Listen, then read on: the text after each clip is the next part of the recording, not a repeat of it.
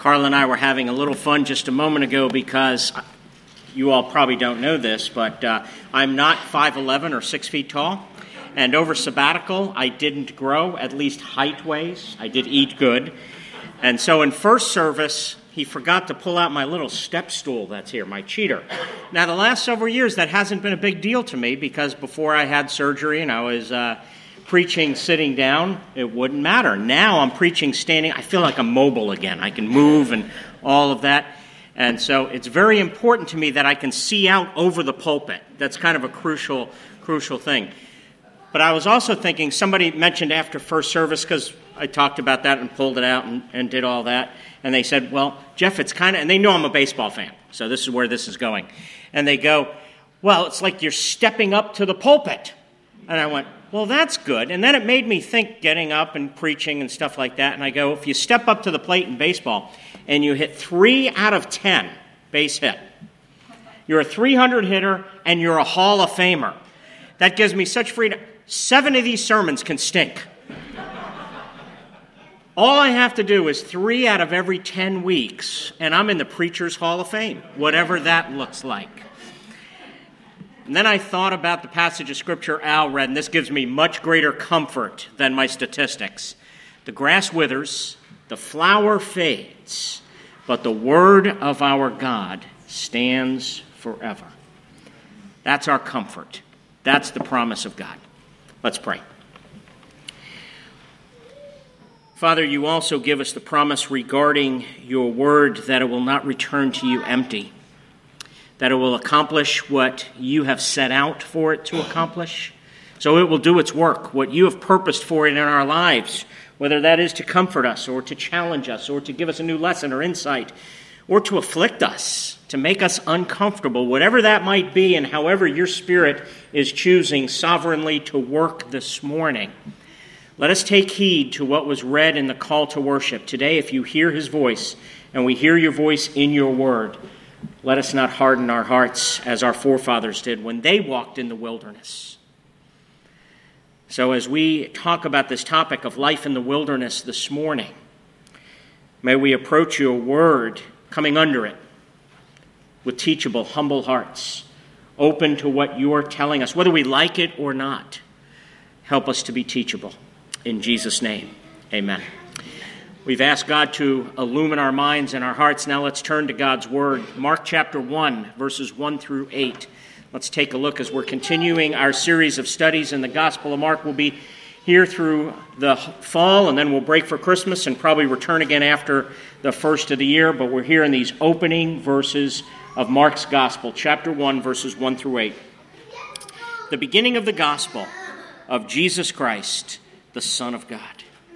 As it is written in Isaiah the prophet, behold, I send my messenger before your face, who will prepare your way, the voice of one crying in the wilderness, prepare the way of the Lord, make his paths straight. John appeared, baptizing in the wilderness and proclaiming a baptism of repentance for the forgiveness of sins.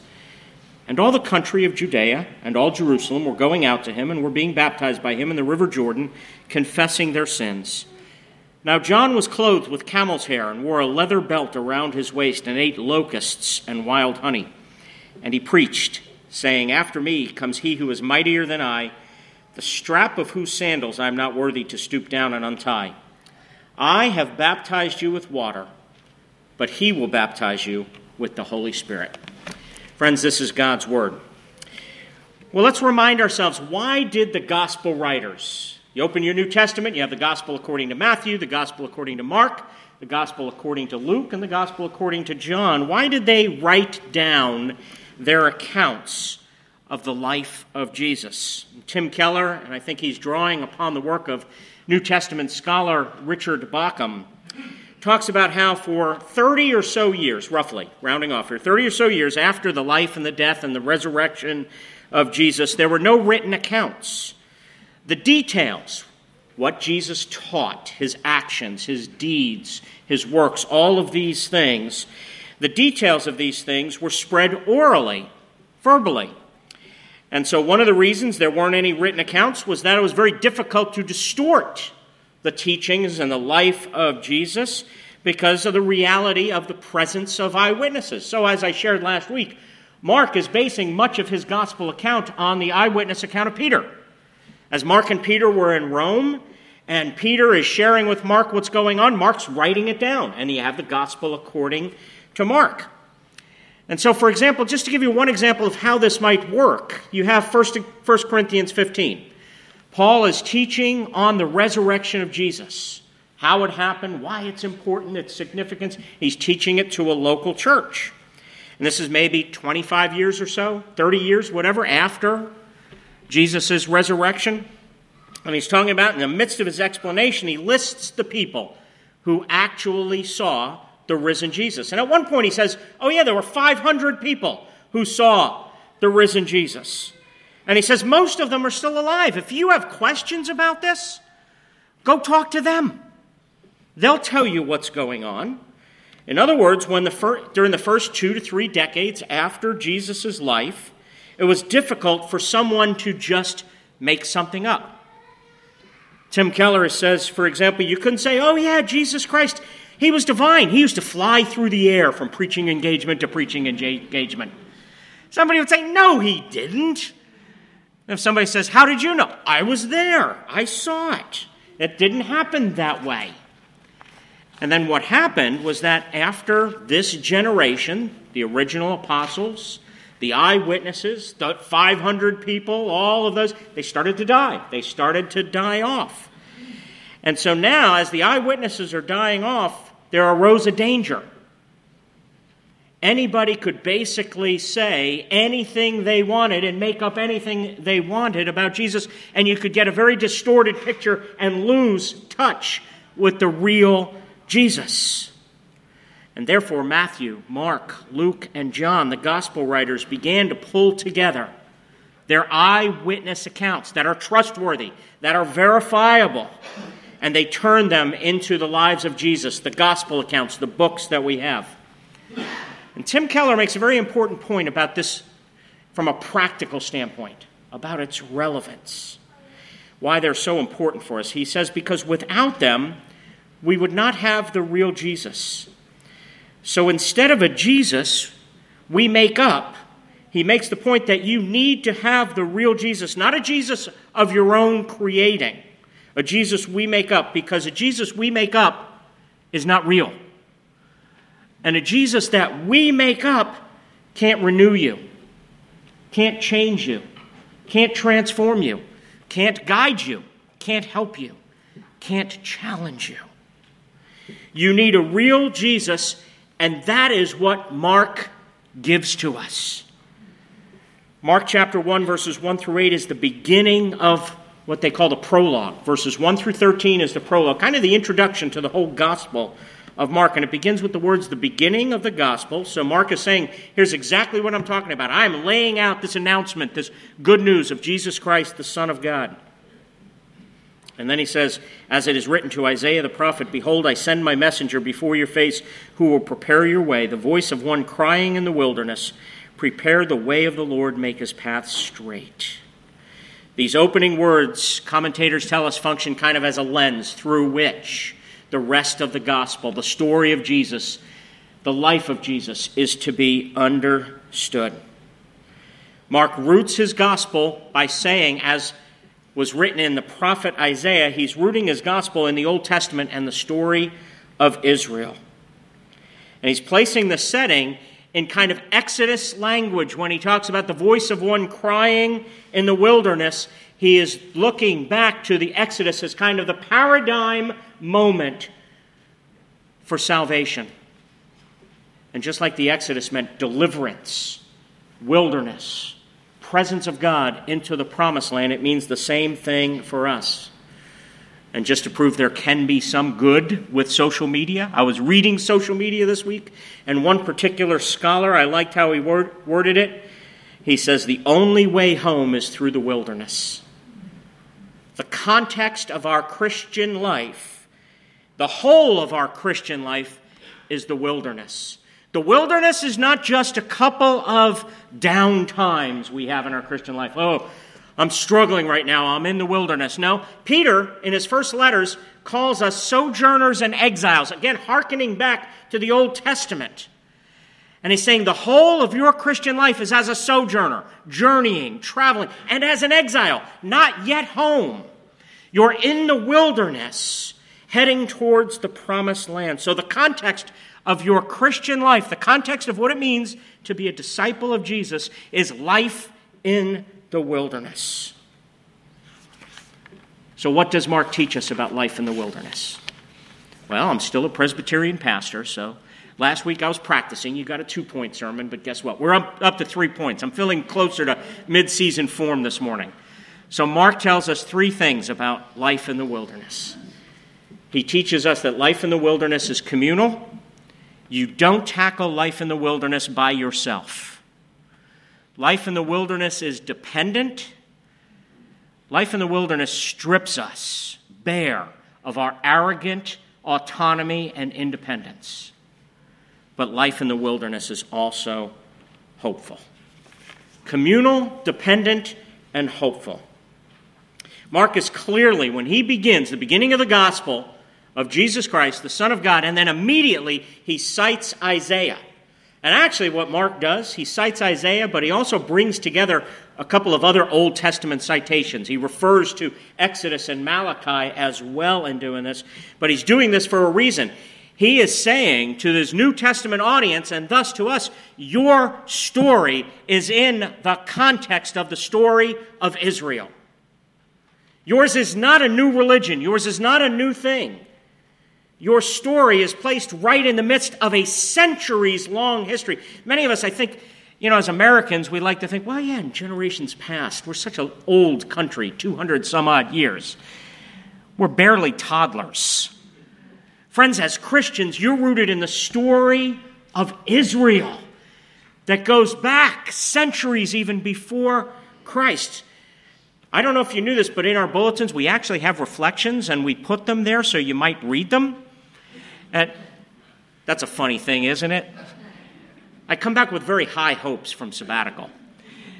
My hopes are so high, I'm even going to read the reflection to you this morning to make sure you get it. I must have thought it was very important. Tim Keller says, in making this audacious claim, Mark is rooting Jesus as deeply as possible in the historic ancient religion of Israel.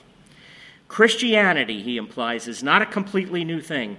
Jesus is the fulfillment of all the biblical prophets' longings and visions, and he is the one who will come to rule and renew the entire universe. Listen to that.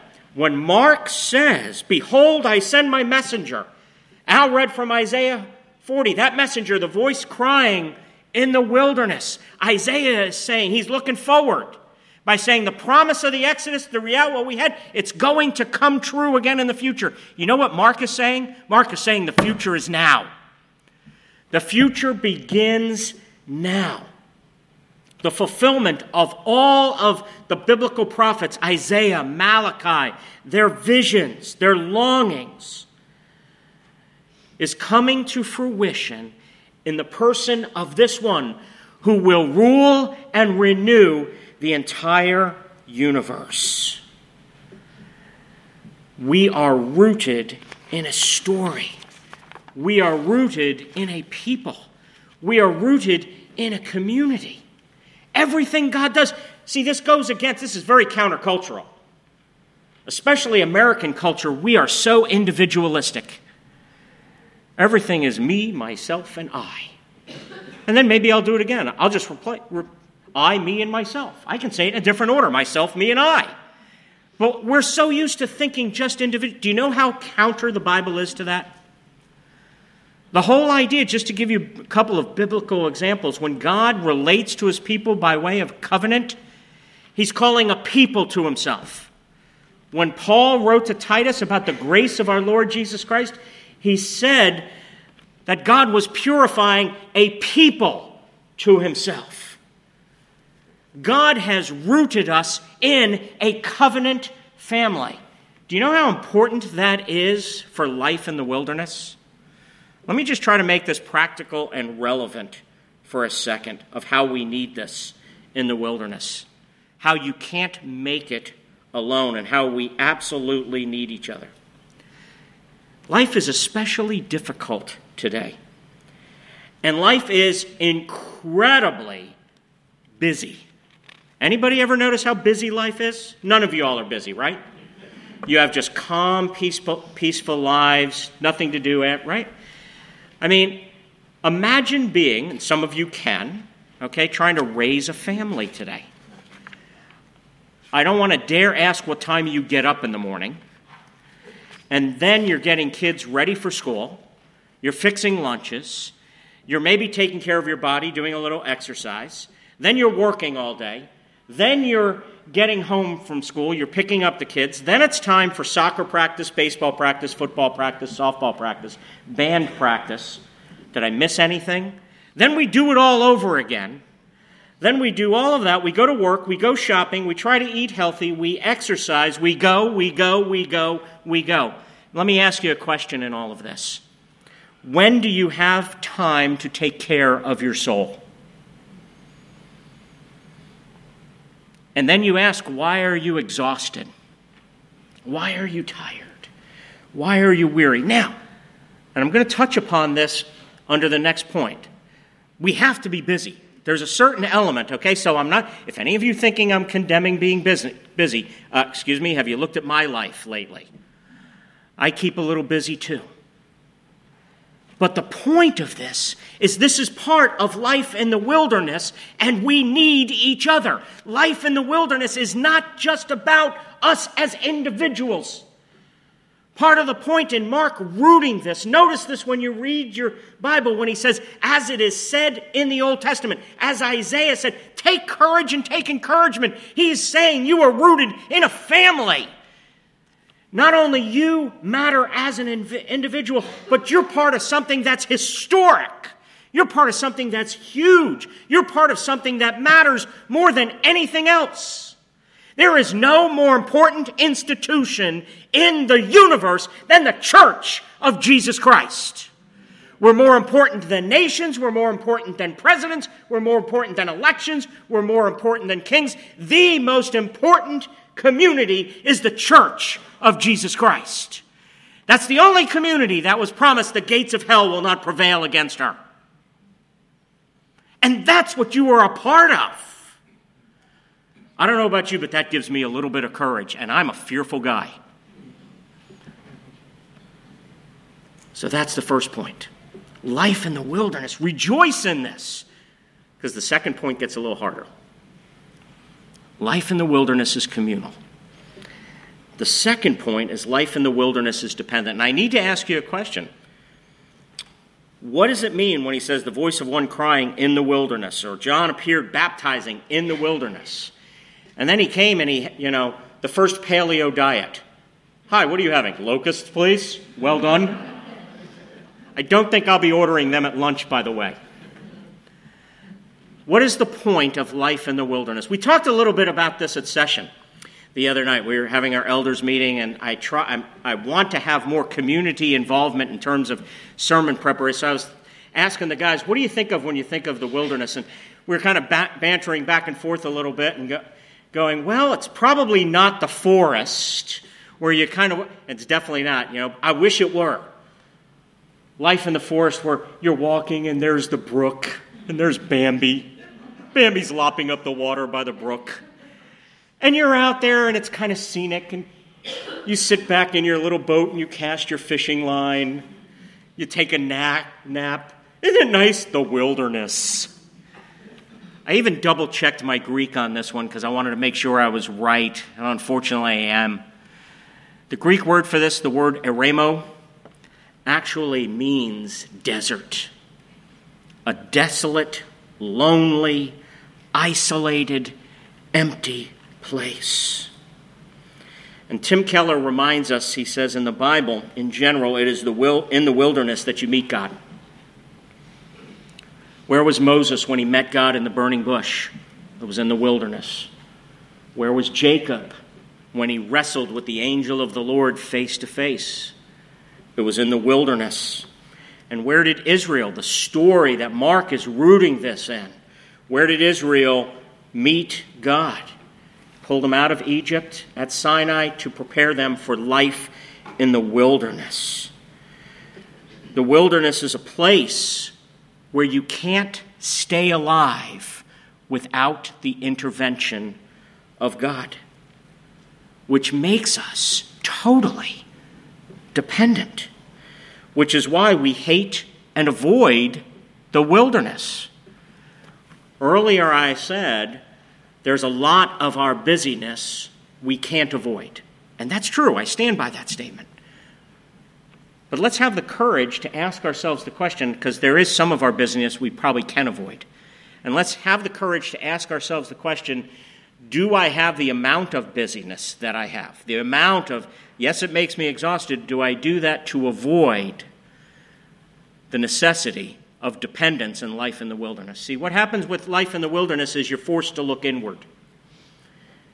You're forced to look inward and go, what am I trusting in? What are the foundations? Tim Keller says, what is the shaft, the drive shaft of my heart? And he quotes C.S. Lewis, explaining what the wilderness experience is in which we meet God. Lewis writes, most people, if they really learned how to look into their own hearts, that's what I'm saying a lot of us do with our busyness, we avoid looking into our own hearts. He says, if they really learned how to look into their own hearts, would know that they do want, and want acutely, something that cannot be had in this world. There are all sorts of things in this world that offer to give it to you, but they never keep their promise. And so here is what it really means to find and meet Jesus, the King. And in the wilderness is where this usually happens. Something happens in your life that makes you look at the very foundations of your life, and you can come and realize, I'm going to die without God. It's not only my career, or my family, or my friends, my looks, my achievements, my money. It's none of these things. And in the wilderness, we're forced to look inward and go, what is the motivational drive of my heart? I am totally dependent on God. In the wilderness, nothing sustains you but God. I have no bread other than the bread of life. I have no water other than the rivers of living water. It is only in the wilderness that you can experience that and realize that you are dependent on the King. So the wilderness is what teaches you you belong to a family. It's communal. The wilderness is what teaches you independence and autonomy is a myth. It strips you of our arrogant independence and makes you realize we are dependent creatures. But it's precisely at that point that it becomes hopeful. C.S. Lewis talked about how it's in the wilderness where we can look in and find what we're always longing for, what the world offers and can't give, but what we're longing and thirsting for. When I was out in Oklahoma City, I went to City Presbyterian Church, and one of their pastors, a man by the name of Bobby Griffith, good friend of mine, he put it this way. He says, we are all walking through life asking, am I okay? He says, we all want to be free to be ourselves. That's oftentimes, see, we all thirst. We all have that longing to know we're okay. We're all right. We're validated. We're approved of. We're vindicated. We matter as people. We all long to be free to be ourselves. Here's where sin gets in the way. We're not convinced fully. We believe, yet help me overcome my unbelief. We don't really fully trust and count on the fact that we're okay with God. So we've got to fill up our lives with all sorts of things. Then we wonder why we're so exhausted. But this is where we have to come back to the wilderness and find hope. See, verse 3 of our text says, prepare the way of the Lord. And that word way is literally the word road. Prepare the road for the Lord. Mark is saying in the beginning of the gospel, he introduces us to the forerunner, the one bearing witness to Jesus, who is John the Baptist. And John is preparing a path, a road. a journey for Jesus. And just like our journey is an Exodus journey, Jesus had to go through the Exodus journey first. And it's real interesting if you look at how Mark ends this passage. He says, after me comes, this is again quoting John the Baptist, after me comes he who is mightier than I, the strap of whose sandals I am not worthy to stoop down and untie. And then here's the promise of John's prophecy. I have baptized you with water, but he will baptize you with the Holy Spirit. Baptism marks somebody out, claims them. It's an identity marker. John is saying, I've given this identity marker with water, but wait a second, one's coming. And by the way, I'm not even worthy to bend down and untie his shoes. But he's coming, he's going to mark you out with something. He's going to mark you and claim you with the Holy Spirit. Now, why is that important? Remember, we're looking now at Jesus' road less traveled and how this gives us hope. And we have to start to make some connections. In John chapter 7, in verse 2, John gives us the context, and the context was the Feast of the Tabernacles. And the Feast of the Tabernacles, as Leviticus reminds us, the book of Leviticus reminds us, the Feast of the Tabernacles was one of the festivals, one of the yearly annual feasts Israel was called to celebrate, to commemorate their time in the wilderness. It was given for the purpose of helping them remember their time in the wilderness. And when you get to the end of the gospel, end of John chapter 7, verse 37, Jesus stands up and says, on the last day of the feast, the great day, the last day of the Feast of Tabernacles, remembering Israel's wandering in the wilderness, Jesus stood up and cried out, if anyone thirsts, where do you thirst? You thirst in the wilderness. What do you thirst for? We long to know we're okay.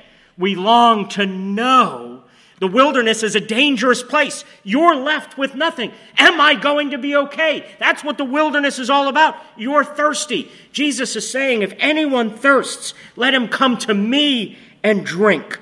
Whoever believes in me, in the midst of this dangerous place, rivers of living water will flow from within you. And John adds the narrative point. By this he meant the Spirit, whom those who had believed in him were to receive. When were they to receive it? After Jesus died, rose again, was ascended, and poured out the Spirit of the ascended Lord, the Spirit of the ruling, reigning, exalted, glorified Lord on people. We're late because Jesus was not yet glorified. We're filled with living water through Jesus' thirsting. John is saying, John is the forerunner pointing. See, this passage in Mark is not about John. We'd love to make it about John the Baptist. It's not about John at all. It's about Jesus. It's about John bearing witness to Jesus. It's about John pointing to Jesus. And John is saying Jesus is about to go down a road less traveled. He's about to go down a road that only he can travel.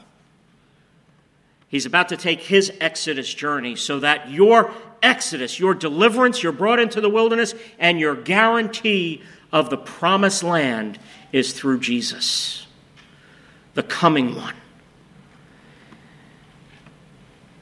In John chapter 19, verse 28, Jesus was on the cross, and he said these words, I thirst. At that moment, Jesus was going through the ultimate wilderness, the ultimate aloneness, emptiness. You ever wonder why the gospel writers tell us that at the moment of Jesus' death, darkness came over the face of the earth for that 3-hour time period? In a sense, Jesus was going through a time of uncreation, so to speak, a time of utter chaos, a time of utter emptiness, a time of utter aloneness, forsakenness. He was going through the ultimate wilderness so that you and I, no matter what wildernesses we go through, and we go through painful ones, we go through difficult ones.